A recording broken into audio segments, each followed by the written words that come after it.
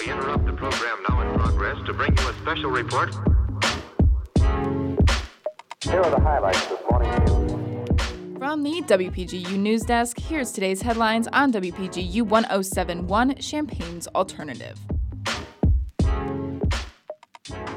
From WPGU News, I'm Husna Hosseini. It's Wednesday, September 13th, 2023. Champaign first responders engaged in different acts of remembrance for the victims and heroes from 9/11. Westside Park in Champaign hosted a memorial on Monday and was visited by Champaign firefighters. Firefighter Michael Dillon said he was honored to go out and remember those who sacrificed their lives. Mandy Allman said the first responders from 9/11 were what motivated her to become a firefighter. She honored them by walking up 110 flights of stairs on the Stairmaster, which is what the first responders did at the World Trade Center. A piece of the World Trade Center is on display at the University of Illinois Fire Institute and can be visited from 8 a.m. to 5 p.m., Monday through Friday. Willard Airport in Savoy is wrapping up its repairs 2 months after a derecho swept through central Illinois and damaged it. The roof of the airport was the most damaged, which in turn caused flooding from water coming through the roof. So far, the roof has been fixed, and airport officials say they are focused on the remaining repairs. Some of those repairs include fixing ceiling panels that were blown off and overhauling the terminals that are water damaged. Willard's assistant director Andrew Smith says repairs should be done within 2 to 3 months, but the airport is still fully operational despite the construction.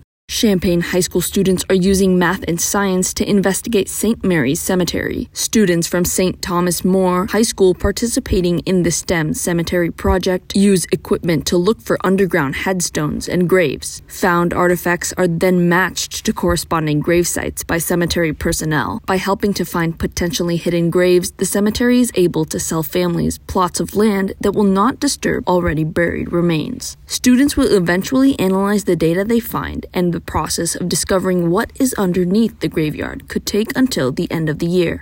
Contributing reporting for this newscast was provided by Ashley Gilbert, Alyssa Eaton, and Laszlo Richard Toth. Our deputy news directors are Alyssa Eaton and Caitlin Devitt, and our news director is Madison Holcomb. For WPGU News, this is Husna Hosseini.